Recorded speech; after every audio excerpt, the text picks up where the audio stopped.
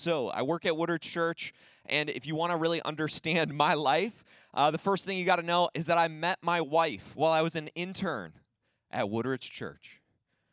And then after we got engaged, we planned our wedding and we got married at Woodard Church. And then we had our first kid, our daughter Shiloh, and she has been born and raised in the Woodridge Church community. It has been such a gift to grow up, be discipled in, be trusted in this network, and our church has been a huge blessing. And one of the great blessings of my life is knowing friends here at the Highlands. I have loved getting to know your staff, and so it's just such a great gift to be here with you. I think there's some photos.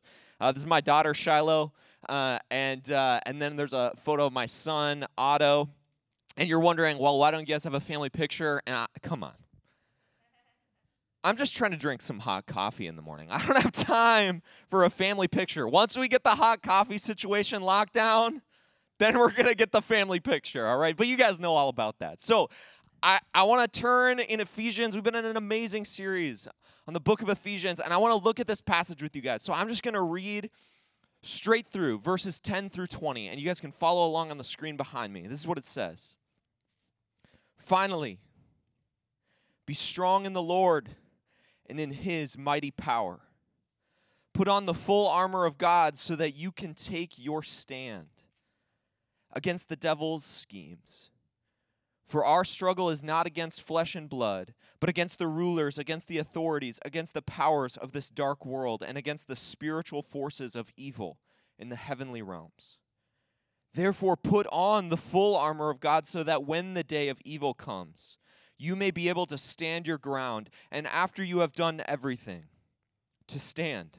Stand firm then, with the belt of truth buckled around your waist, with the breastplate of righteousness in place, and with your feet fitted with the readiness that comes from the gospel of peace. In addition to all of this, take up the shield of faith, with which you can extinguish the flaming arrows of the evil one. Take the helmet of salvation and the sword of the Spirit, which is the word of God. And if you're an underlining person and you're underlining in your Bible, hit this, underline this right here. And pray in the Spirit on all occasions, with all kinds of prayers and requests. With this in mind, be alert and always keep on praying for all the Lord's people. Pray also for me, that whenever I speak, words may be given me so that I will fearlessly make known the mystery of the gospel, for which I am an ambassador in chains. Pray that I may declare it fearlessly, as I should. Bow your head with me. God, I pray that this morning, the impression that we would leave this building with is one of a greater awareness of who you are. God, I pray that you would open your scriptures to us, that you'd speak to us clearly, that we would know your love and your grace and your goodness, that we would be known by you, we would be loved by you, and God, that we would see clearly that we are also empowered by you. God, I pray that you would speak through me, and that we would experience healing in this place. There would be salvation in this place today. And God, go ahead of us in this sermon. And if there's things that I'm going to say that don't matter, I pray that you'd go ahead of me and you would just take those from our mind. And the things that you want to cement into our spirit and our heart, God, that you would just write those across our hearts this morning. We pray these things in your name. Amen. So, one of the great gifts of knowing Brody is that I have a good friend, but also I get exposed to all sorts of things in my life that I would never do. So, one quick example. And give me some grace here, I just probably would never ice fish. Now, there is nothing wrong with ice fishing. I grew up, my dad did that, but there is something that happened when I finally, developed my prefrontal cortex, where I thought about that activity and I was like, that doesn't make a whole lot of sense to me. You get suited up and then you dig a hole in the only thing keeping you from drowning, and then you sit in front of the hole in the cold. I mean, for me, I just go, wow, I can't believe that happens. Right? And I'm limited. I'm just a person. Like, I don't get it. And this is the thing. Knowing Brody has helped me to see that things are not always as they seem. Like this guy, he gets done with work. He goes out on a lake mid-January, fishes for his dinner, and then he's at home by dinner time cooking up fresh fish. And I just thought, wow, there's clearly something going on with this activity that I don't see, that I don't perceive. And as we read Ephesians chapter 6, as we finish up the book of Ephesians, the Apostle Paul is saying something very, very similar to you and I today. Things are not always as they seem. Here I am looking at the activity of ice fishing, seeing nothing but discomfort. But the truth is there's a whole lot of stuff going on under the surface and in that activity that I just don't understand. And it is the same in our life as Christians. It's the same. There's a whole lot going on that we don't always perceive. Ephesians chapter 6 talks exactly about this. Our battle is not against flesh and blood, but against the evil forces in the spiritual realm. And there's somebody in the house of the Lord that needs to hear today. Your battle is not against people. And maybe more accurately for some of us, it's not that person. That is not where the conflict is happening. Things are not always as they seem. There is a battle going on. There is a battle being waged over this world and over your life and over this community, but it is not happening in the way that you might think it is. There is a lot going on beneath the surface. And what Paul says is, he says, in order to engage in a fight like that is so different than the way that we engage in our life. It's so different than how we might perceive problems to be. We need very, very different weaponry to fight a battle so different than we approach things. And so he talks about that, the armor of God. He says, put these things on. This is how you engage in this fight. And one of the things that is said that is so powerful that I love is he goes, stand firm when the day of evil comes. It does not say if the day of evil comes. Do you know, beloved, that there is a day coming, if it's not come, if you did not come in today, feeling the battle raging around you, the day is coming. The day is coming. It's not an if, but it's a when. When the day of evil comes, that you would be able to stand firm in the truth of the gospel. Stand firm in your identity in Jesus. Stand firm in the truth of Scripture. And it says this thing, and when you've done everything to stand, the idea being that unlike every other people in the world, that we, because of Jesus, actually know where this whole thing is going. We know the destination. We know that in the end, we win.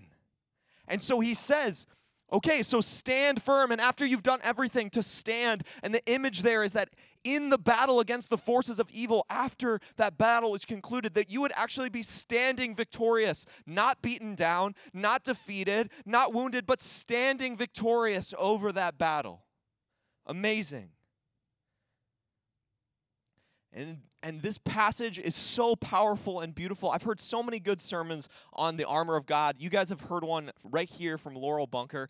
And there's so much rich depth to talk about when we talk about the armor of God. But there's this little part at the end that I want to focus us on today as we wrap up the book of Ephesians.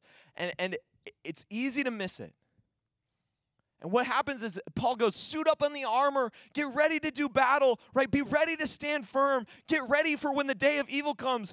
Put on that helmet of salvation. And if you're like me, you're imagining like that Roman soldier suited up, ready to go. You got the sword. You're like, yeah, Scripture, and it's written on my heart. Let's go. And verse 18, he says, and pray. And I don't know about you. I don't know where you're coming from today. But depending on where you're coming from, like some days how I feel, that feels a little bit anticlimactic.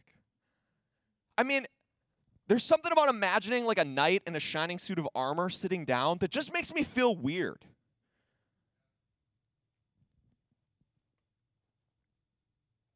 God has a rich truth for us today about prayer. But before we get there, we need to pause and address something else. I grew up in the church. I've grown up in Minnesota my whole life, and I grew up at a church that was super religious. It was all about the rules, and I grew up following a lot of rules when it came to knowing God and how to dress at church and all of these things. And as you can tell, that hasn't translated into adulthood. But I grew up feeling and thinking that church was incredibly boring. I thought it was just mind-numbingly boring.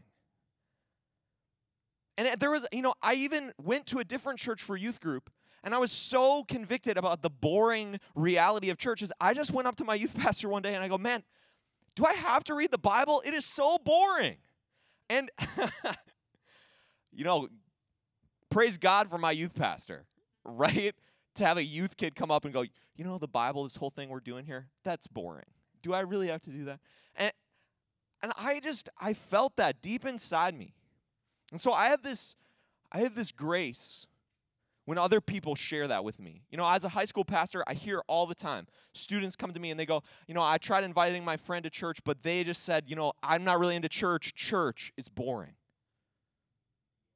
And there are whole groups of people. The lost world is filled with people whose impression of what happens in this space, whose impression of the life of Christianity, the life lived with the God of the universe, their impression of it is that it is incredibly boring. And for many Christians,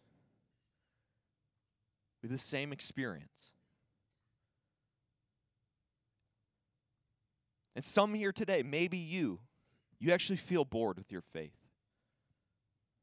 feel disengaged.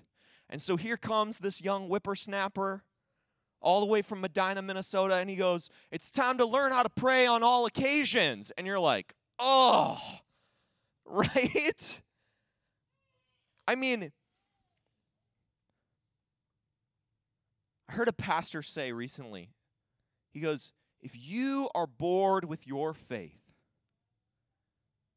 God is definitely bored with your faith. We're talking about the creator of the universe. He speaks and things are created. He breathes out stars. There's nothing that is impossible for him. If you are bored with your faith, God is definitely bored with your faith. Here's the truth. God is not boring. Prayer is not boring. Our problem is that you and we are so limited in our perspective. We're so limited by our own ability to discern and see what is true. We can't actually step out of that. We're stuck within our limited perspective. We're preoccupied. We're distracted. We live in fear rather than hope. We're discouraged. Man, we're consumed by the activity and the offerings of this world. And the volume of those distractions is only ever turned up. The stats that I read sometimes as a pastor about how we use our time when it comes to our phones, the amount of time we spend looking at this device, especially for teenagers. And it's not like, and I know what you're thinking, right? Well, I do my emails on there. I get business done. And that's true, you do. But the stats that I'm talking about are the ones that are just talking about time wasting, social media, entertainment. The stats are horrifying. How much time is dumped into getting a dopamine hit in our brain? Things that are designed, technology that's designed to access your biology in order to keep you plugged in. We are totally distracted. And at the same time, the truth for us, the gift that we have access to through Jesus Christ is the knowledge that God is infinite. He is truly original. He is exhilarating and amazing and wonderful and powerful. God is not boring. But sometimes we are.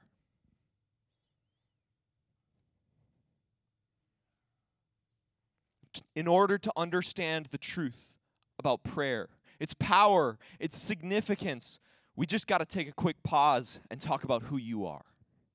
And in order to talk about who you are, we got to talk about who God is. And that brings us all the way back to the beginning of the book of Ephesians, because here we are at the end. So we got to go back to the beginning. In the beginning, Ephesians chapter 1, Paul says this amazing thing. He goes, "You were chosen before the creation of the world by God." Before God created anything else, he chose you, and he chose me.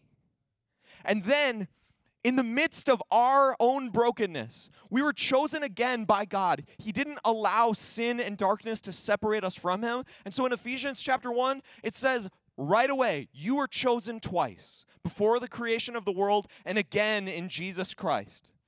You are chosen. The God of the universe, in all of his originality, all of the wonder of who he is, the exhilarating, powerful, creative, amazing God chose you.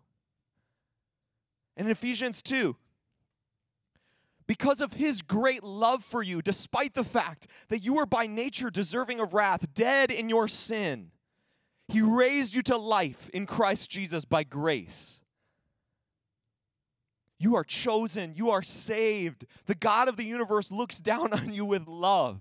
And he gave up, right? He entered into the story of humanity. He became an incarnate human in order to pay the price for your sin on the cross because you matter to him that much. You are chosen. You are purchased with Christ's blood.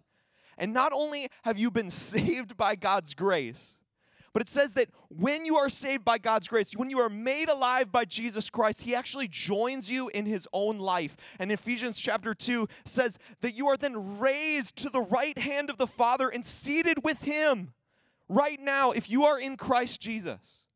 Who are you?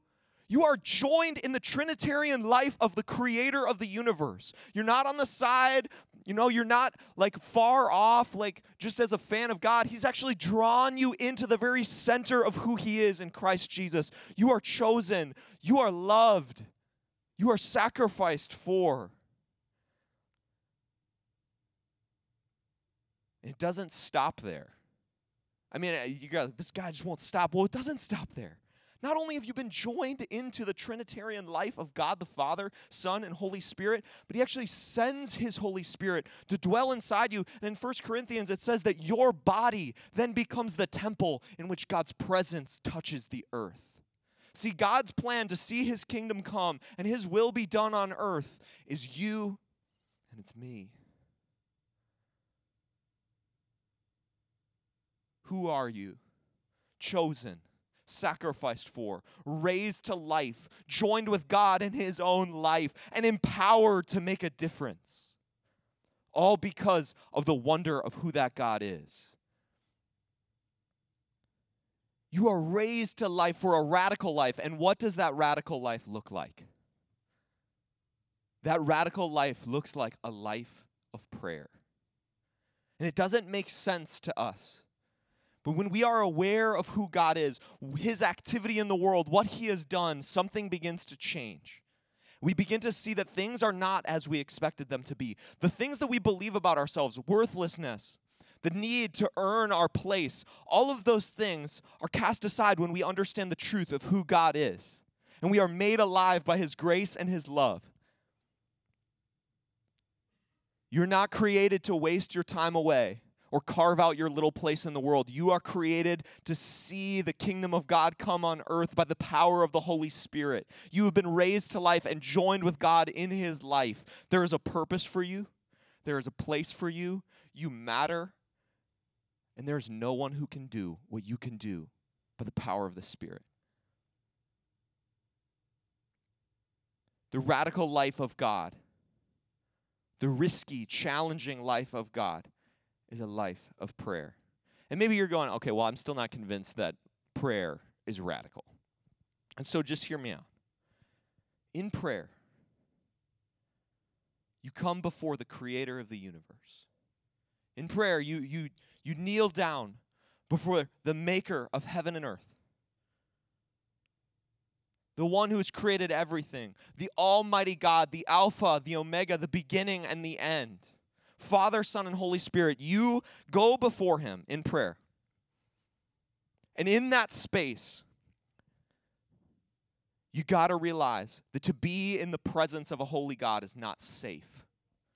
It's not a safe thing to kneel down in front of the God of the universe who is holy, because all of the parts of you that are dark, all of the parts of you that are full of sin, all of the parts of you that are not like him will be exposed. If you are not ready to die to yourself, if you are not ready to be seen for who you truly are, prayer is going to be a scary place because you are going to be in God's presence, but it's in that place of intimacy that God begins to form you and shape you, because he doesn't meet you there in judgment. He doesn't meet you there to layer on and make you feel guilty and ashamed. He meets you there in love and in tenderness.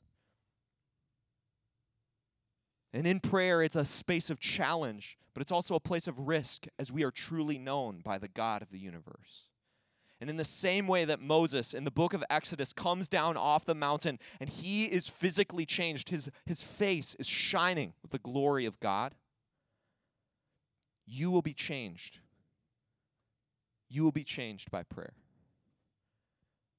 You will be changed by spending time in God's presence. You will be made more and more like your Father in heaven.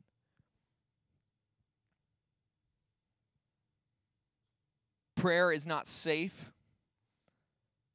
Not only is prayer risky in that way, but prayer is powerful like nothing else. And we could go around this church for hours just telling stories about the power of God and how prayer is the space that he moves. But instead, I just want to remind you of a couple things. In the book of Hebrews, it talks about your relationship with God. And what does it say? It says that you can just go with boldness before the throne of God, the God of the universe. You can just go to his throne. And you can just go there and you can share your thoughts with him like a child would with their father. Romans chapter 8 says there's nothing in all creation that could separate you from God's love. And in Matthew 18, it says that when two or more people are in agreement about something on earth, it is so in heaven.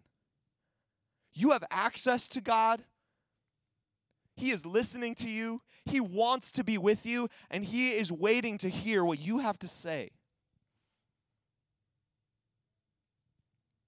And in Ephesians 6, we learn about prayer, right? It's a place of intimacy with God. It's a place of transformation with God. It's a place where we are formed more into the likeness of God our Father. It's a powerful act, and it is also a battleground. I think that God brought me here today and gave me this passage because he wants you to be people that pray. I do think that. But more than that, I think that God wants to take this church, and he wants to take your family, and he wants to take you, and he wants you to be a prayer warrior. I think he wants this community to be an army of people who pray. See, there is a battle going on here in Delano. There is a battle going on in your family. There is a battle going on over your life, and it cannot be fought with the weapons and the tools of this world. And it cannot be waged according to your understanding and your strategies. The only way it will ever be won is by picking up the weaponry of the Spirit and getting down on our knees and fighting as we are told to fight by Paul according to the power of the Spirit. And so in Ephesians 6:18, Paul gets into it. He says, in light of everything I've said, right? I'm closing my letter to the Ephesians, right? I've talked about who God is. I've talked about your identity in Christ. And now, as I end, remember, pray on all occasions. And yes, I think this is talking about frequency in some way, but more so when I read this, my impression is that this is actually a description of your ability to make a difference. Do you know today that by the power of the Spirit, there isn't a single circumstance and there isn't a single moment or situation that you can't make a difference by the power of the Spirit? When you walk in the room, when you get down on your knees and pray, there's not a thing that cannot be changed. There's not a thing that cannot be moved, because the God of the universe is listening to what you have to say. You have influence that others do not have. There are people in this city that do not have God listening to them the way that you do. There are people in your family that do not have access to God through Jesus Christ the way that you do, and they need him. And the battle is raging around them too. There is a battle going on, and we are empowered by the Spirit to engage in that battle in prayer. And so in verse 18, Paul says, he goes, so be alert. Are you aware? Right? To become not just a prayer, but a prayer warrior, it is important to be alert, to be aware of what is going on. Are you aware of what God is up to in your family, what the enemy is up to in your family? Are we aware of what the enemy is up to here in this community? Are we tuned in to his schemes and his strategies as he tries to take relationships formed in this place and turn them against us and use them to beat us down and to separate us rather than unify us? Be alert. How has God uniquely positioned you to fight in prayer? So when it comes to being a prayer warrior, I have 3 thoughts for you. Here's the first one. To be a prayer warrior, to do what Paul is talking about in Ephesians chapter 6, to do what he says in verse 18, prayer needs to become a reflex. Just like a soldier trained and disciplined in combat, we need to be ready to fight on all occasions and aware that we can make a difference on all occasions. And I just got to ask you, is prayer your backup plan? Or is prayer the place that you make your plans? When you came in here today, was prayer your backup plan for your family? Was prayer your backup plan for deciding how you do the school year? Was prayer your backup plan for your neighborhood? Was it the backup plan for this church today? Being a prayer warrior means realizing that prayer is not the thing that we go to when nothing else works. It is the first thing we do. It is the place that we make our plans. Prayer must become a reflex in our life. And one of the simplest ways we can do this, the way we can go from being a prayer to a prayer warrior, is to just, in the moments that you learn that someone needs prayer, just go, hey, can I pray for you right now? To build in yourself a muscle memory for prayer. The second thing is this. In the example of Jesus Christ, we need to remember that presence precedes power. Presence with God precedes the outpouring of his power. Jesus is always our example. And in Luke chapter 5, verse 16, it says this amazing thing. It goes, Jesus would often withdraw just to be with God and pray. See, Jesus had a reflex and an intuition to know that he needed to be intimate with his Father if he wanted to see things happen. We see that at his baptism, and we see it in the Garden of Gethsemane as well. Where does Jesus go before he goes to the cross? To his knees before the Father. Don't expect to see amazing things if you are not prioritizing your relationship with God. Don't expect to see miracles happen if you are not intimate with the Father. Prioritize your Bible reading. Prioritize your prayer. Spend time in worship. In order to make an impact for the kingdom of God, we need to prioritize our intimacy with God. And finally this, consistency is more important than intensity. To be a prayer warrior, to grow in our reflex, to understand where power truly comes from, we need to not have big, elaborate, flashy moments in life. We need to be constantly being formed by God's presence in the nitty-gritty and the day-to-day. Verse 20 of Ephesians 6, something really powerful happens. Paul says, please pray for me. Something that every prayer warrior is going to know is that they do not fight alone. Who are you praying for? And who's praying for you? If you don't know the answer to that question, at the end of today, I hope that changes. I don't know what the battle in your life is like. I don't know what the battle here is like because I'm just a guest, but I know there is a battle.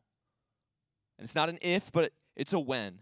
And God wants to transform this community. He wants to transform your family. He wants to see his kingdom come here in this place by the power of his Spirit at work through you. And his plan to accomplish that is you and I on our knees in prayer. In 1 Samuel chapter 17, there's this story where David goes out to fight this giant named Goliath, and the king of Israel goes, okay, before you get out there and fight, dress up in this armor so that you're protected. And guess what happens? He puts it on and he goes, this armor doesn't fit. It does not work for me. And some of you have dressed yourself up in the armor of the world.